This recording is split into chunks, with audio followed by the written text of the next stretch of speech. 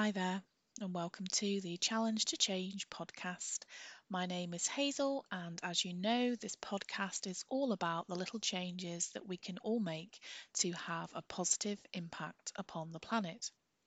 As ever, this podcast episode has been recorded on behalf of ANSWER Environmental Services. To find out more about us, please visit answer.co.uk. So, this podcast episode is all about how do we care for our skin and help the planet.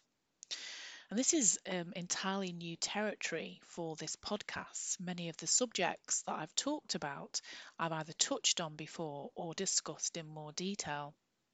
But with this episode, we are striding into a new area.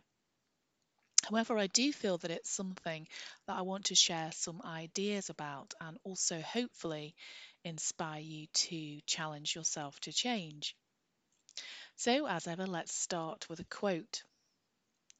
When you are balanced and when you listen and attend to the needs of your body, mind, and spirit, your natural beauty comes out.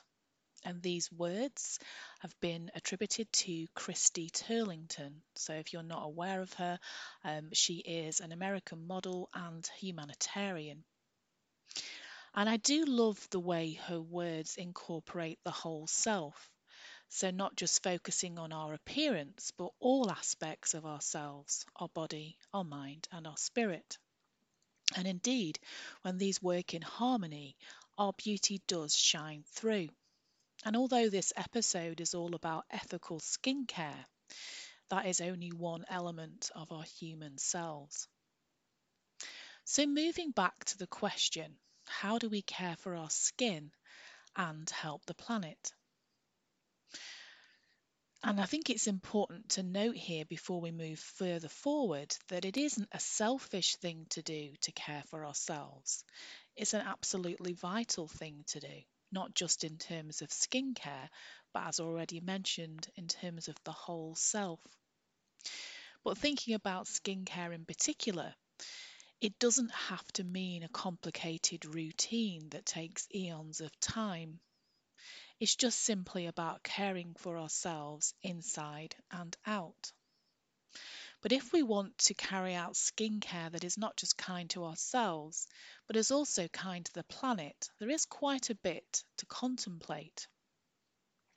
There are lots of ethical brands out there, and some certainly may be more expensive than others.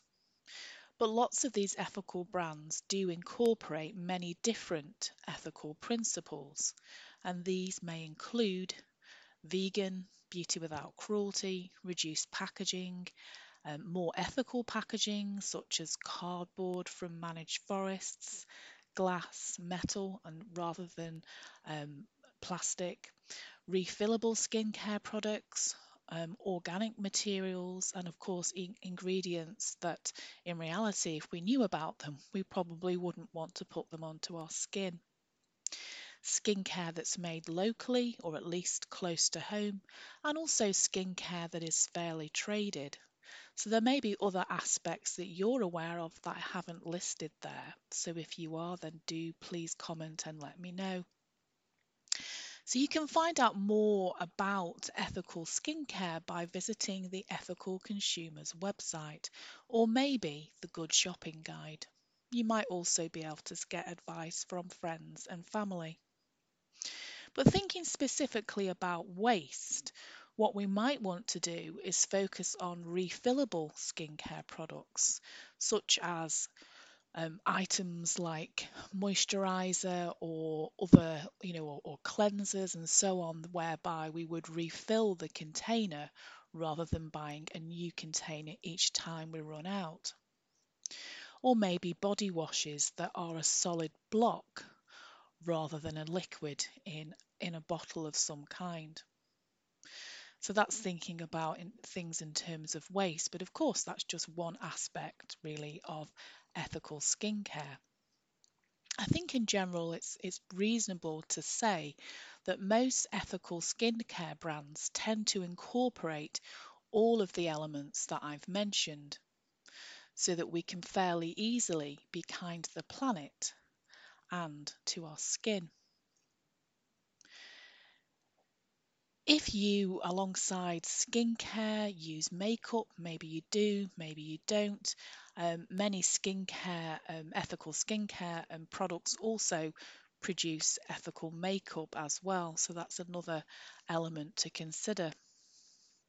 Another thing that might be of interest to you is considering DIY ethical skincare. And if this is something that you want to have a try, or want to kind of look into more detail about, then I would suggest that you check your sources before launching in, and of course be mindful of skin allergies. We are all different, so one type of skincare might be suitable for you, but it might not be suitable for somebody else. Another thing that we can do is to use things up that we have in our fridges or in our cupboards, such as avocado, for example. So if you have some avocado in, but you don't want to eat it, why not utilize it for skincare? So that's one thing that you might want to try. Again, of course, being mindful of allergies. So in my youth, I was forever making concoctions in my parents' kitchen.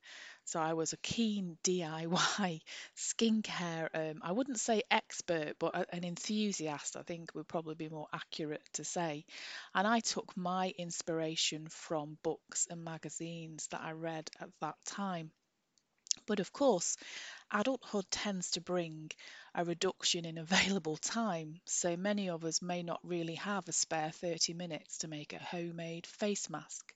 But if you do, there's lots of information that you can find online about how to use things up that you have in your home, or making a DIY product by perhaps buying local ingredients, just as I hopefully you would for food as well as skincare.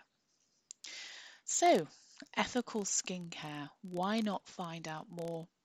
Why not help planet Earth whilst caring for yourself, and in this case, caring for your skin? I hope you found some useful information in this podcast episode. Of course, I do not claim to be an expert on skincare, so really these are just ideas for you to research and look into in more detail for what works for you as an individual. Thank you so much for being here, and I will be checking in with you all again very soon. Bye for now.